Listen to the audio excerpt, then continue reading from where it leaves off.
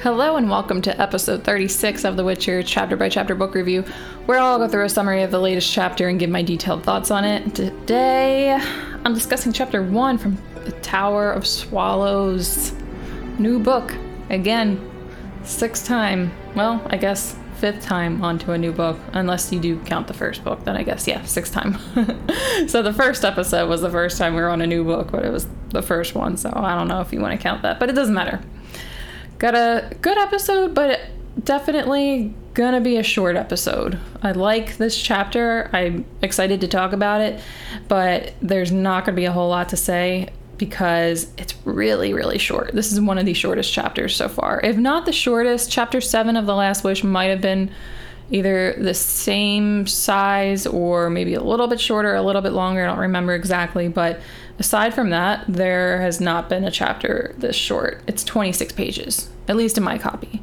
And just to give you some context, because there's a good chance that you don't count the chapters like I do for these books, and I normally don't count chapter page length when I'm reading a book, but because I'm doing a podcast on these books, I've been counting each chapter's page amount, and yeah, like I said, I wouldn't normally do that, but I'm doing that just, I like to have an idea of how much time it's going to take me because I'm not a fast reader. So I like to go through and figure out exactly like, okay, well, this chapter is this many pages, so I should really get a move on with it because it's big, or this chapter only has, like this one, 26 pages. Like, I don't need to like rush or feel pressured to go through it quickly. Like, I can take my time. So this chapter is definitely one of those. There's not going to be a whole lot to talk about, which, you know what, today, that's not necessarily a bad thing for me recording this, because at the time of recording this, and I say that just in case you're listening to this in the far distant future, it's August. It's really hot. It's so hot in my apartment right now. My goodness. And what I normally do to stay cool in my apartment with no air conditioning is I have this little fan that I'll have pointed directly on me, like a foot, maybe a foot and a half away from me. And it works to keep me cool, but I can't do that while I'm recording because it's loud. It's very loud in the microphone. And I've tested it out. I've tried placing the fan at different angles around me. I've tried putting it just on low, but it gets picked up by the mic terribly. So unfortunately, I can't use my fan while I'm recording my podcast episodes. And I imagine I'm going to be sweating a little bit by the time I'm done recording this. But it's okay because it's worth it. It's The Witcher. Talking about The Witcher is definitely worth a little bit of physical discomfort. I'm okay with it. But at the same time, I'm okay with not having to spend too much time without my fan. Next episode, though, I know it's a longer chapter, so I'm not totally sure what I'm going to do because I think it's still going to be hot out. But I'll cross that bridge when I get to it. But yeah, just to give you a little bit of additional context, I think I started on this point and then forgot to finish it. Most chapters in these books are at least 40 pages, usually. This one's 26 pages. The previous chapter, I think, was almost 60 pages. I think it was 58 pages.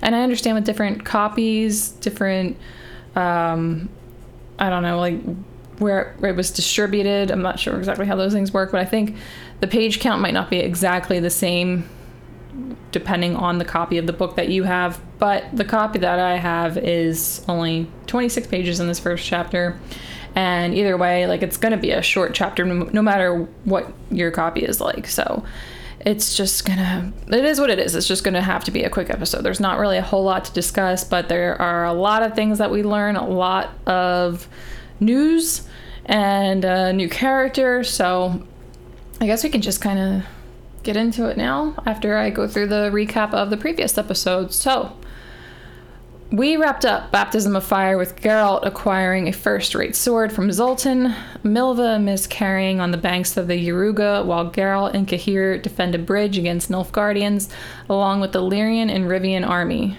After successfully defending the bridge, Geralt is knighted by Queen Meve. Here is the summary of the first chapter of The Tower of Swallows. During the equinox, when all types of people throughout the world are awoken by nightmares from the presence of the wild hunt, an old hermit called Vaisagoda, sorry if I'm not pronouncing that the way it's meant to be pronounced, that's the best I can do. An old hermit called Vaisagoda, who lives in a remote swamp region, safely tucked away from civilization, finds a gravely injured Ciri, unconscious with a face covered in dry blood. As a former doctor, he brings Ciri to his home and nurses her back to health.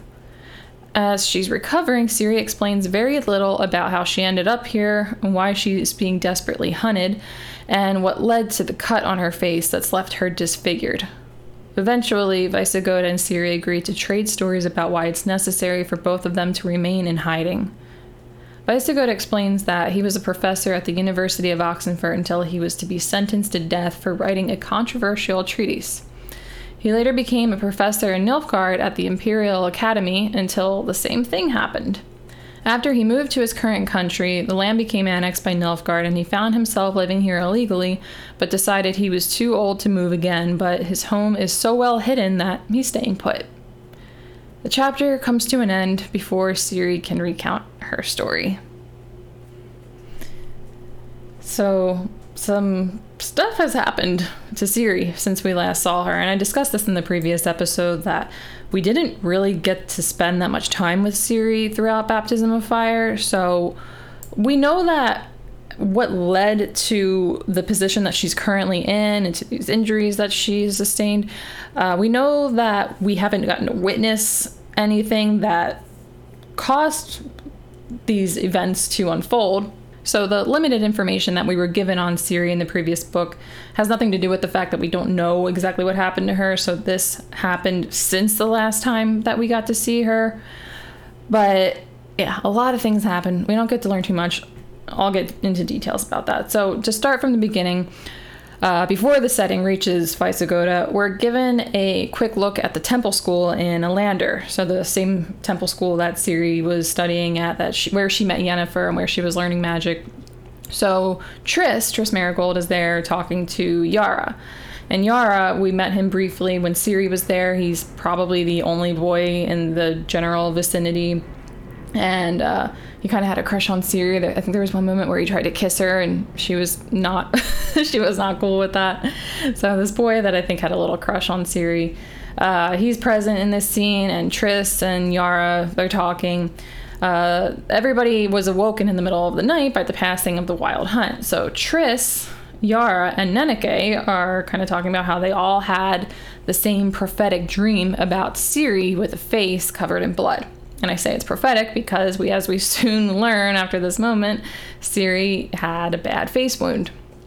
Yara was freaking out that Ciri was dying, but this is pretty much all we get to see here. So for some reason, Triss is at the temple school now. It seems like Mother Nenneke is familiar with a lot of the characters that we're familiar with. Like, we already knew that when Yennefer was there, Nenneke and Yennefer knew each other prior. Geralt has a history with her also. So yeah, she knows a lot of the same people that we know and seems to have a pretty deep relationship with them. Like, it's like a very familiar relationship with them. But anyway, the rest of the chapter is with Vaisagoda and Ciri. So for the first day after Vaisagoda found Ciri and started treating her, the wound on her face gets infected, and then she had a rapidly advancing fever, and she almost died. So he had very few resources and medicaments handy, so it was actually looking like, from his perspective, that she probably wasn't going to make it. But she managed to get better anyway, which is fantastic. Without his intervention, even though he wasn't that hopeful she was going to make it, without his intervention, she probably would have died. Or I think you could probably say definitely would have died. If he didn't happen to stumble upon her, or if he didn't live there, then she certainly would have died if she was just left on the ground where he found her.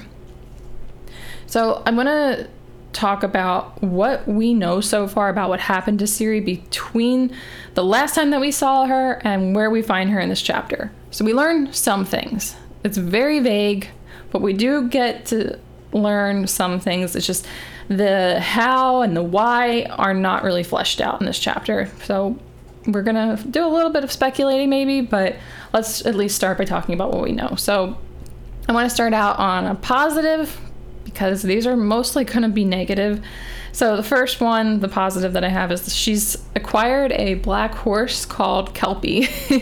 Kelpie is this black, beautiful horse named after a sea monster that can assume the shape of a horse, a dolphin, or a woman. That's it, though. That's the only positive. So she received the face wound from Tauniel, Stefan Skellen. She tells Visigota this when he asks if Boneheart did it. And he knows to ask about Boneheart because she kept screaming his name in her sleep when she was recovering from her fever. We know that Boneheart certainly found her. The last thing that we heard about Boneheart was that he was hired by Tauniel to kill Ciri and was quite confident he'd be able to do so. And at the beginning of the last chapter, it was briefly mentioned they would meet, Ciri and Boneheart. This has, in fact, happened since we left off in Baptism of Fire. We also find out that she, in addition to the horrible wound on her face, she's been beaten and flogged. It seems like Boneheart was the one who did this to her because she said to Visigota that Boneheart hurt her more gravely, more deeply than the wound on her face. Another thing that we get to find out is she said her friends were massacred. She's definitely got to be referring to the rats. I would guess Boneheart successfully killed the rats like he planned to because there was a bounty on him that he wanted to collect, or there was a bounty on them that he wanted to collect. I just wonder why he didn't kill Ciri if it was he who killed the rats, especially since that's what Tauniel paid him to do. He didn't care about the others as much. I know he wanted that bounty, but he was specifically hired to kill Ciri. So I'm thinking that maybe she just got away before he had the chance to kill her, but also that makes me wonder why he would beat her before killing her. I'm thinking that maybe what happened is that Tauniel tried to kill her since Boneheart hadn't. So I don't know exactly how Tauniel wounded Ciri's face, but I'm thinking that that was in an attempt to kill her because Boneheart was not successful. It's just really strange. Like, how did she end up even around Tauniel? Why wouldn't Boneheart have killed her like he was supposed to, but he killed the rest of the rats? Maybe it wasn't even him that killed the rest of the rats. She doesn't say. She says that her friends were massacred. She doesn't even refer to them as the rats, so I guess there's the slightest possibility that she wasn't referring to them, but I can't imagine that she would say, my friends were massacred, and then it wasn't them. I mean, those are the people that she has been the closest with since she's met them. So, and she's around them all the time. Like, they all travel together and they all sleep in the same place every night. So it's got to be them. I don't really sympathize too much because they weren't really good people, but I don't know. I've talked about it a little bit before with the rats, how they're not good people, but they're also so young and they're kind of at that age where if you're going to make bad decisions in your life, that's when you're most likely going to be doing it. So I wouldn't want them to be killed in horrible ways, but at the same time, I'm not going to feel as sorry for them as I would somebody else. Like, I don't know, somebody that was a good person, I guess. But I do feel bad for Ciri, even though she was doing bad things also, but I do feel sorry for her because those were the only people that she had in her life that she was close to at the moment. You know, the other people in her life that haven't been killed, like the rest of her family, she had Geralt and Yennefer. She doesn't know where they are or if she's ever going to see them again. And for all she knows, they're not even alive. So she finally finds this new family, and like after losing her original family, she meets Geralt and Yennefer, who are like a mother and father to her, and now she is under the impression that she's lost them, finds this other family and the rats, and now they're all dead. So I definitely have a lot of sympathy for Ciri when it comes to them all getting killed. So Ciri believes that she is still being hunted. Visigota confirms this, so he gets these provisions from the nearest village. He says that the nearest village is not nearby, it's just the nearest one. So he exchanges these pelts that he makes for food, and they get brought to him by boat.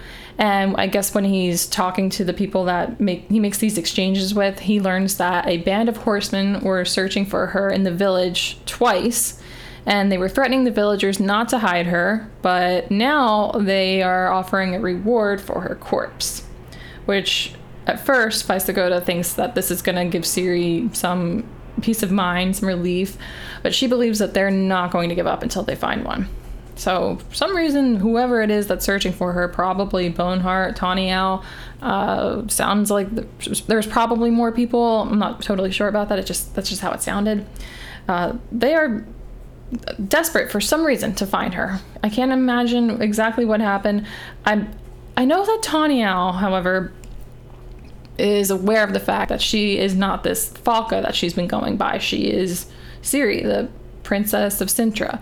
So I guess that would probably give him a lot of incentive to try and find her. But all the same, I don't know why he would be trying to kill her. That has not been explained yet. Even when we learned back in, I think it was chapter 6 of Baptism of Fire, that he wanted her dead. It's not explained why he wants her dead, because Emhyr wanted her not dead. He wanted her alive. So I don't even know if this is Emhyr's orders or what's going on. It's all very mysterious at the moment. And speaking of mystery and confusion, it's very mysterious how Ciri ended up by Vaisugota's home. It's so remote and hidden. Like, she doesn't even have to worry about anybody finding her there, which is great. We don't want any of these people that are desperately searching for her to find her. But this place is just so hidden that it doesn't make any sense how she ended up there. The hummocks on the swamps are so surrounded by bogs that it should be impossible for anyone unfamiliar with the paths to reach them. She managed to somehow. Another weird thing about this whole situation is that she was convinced that the date was earlier than it was. Vaisugota was certain that he found her about 10 hours after she sustained her face injury. However, she says she was wounded on September 23rd, but he found her on September 26th. Perhaps her memory is just serving her poorly after getting wounded, sick, resting a lot, but it's still strange since she was so sure that it was the 23rd.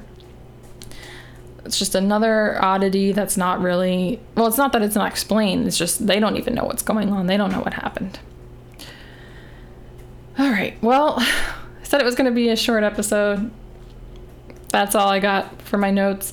I have a few closing thoughts here, though, but as far as the main discussion goes, that's all I had. I think I covered everything important in the chapter, so...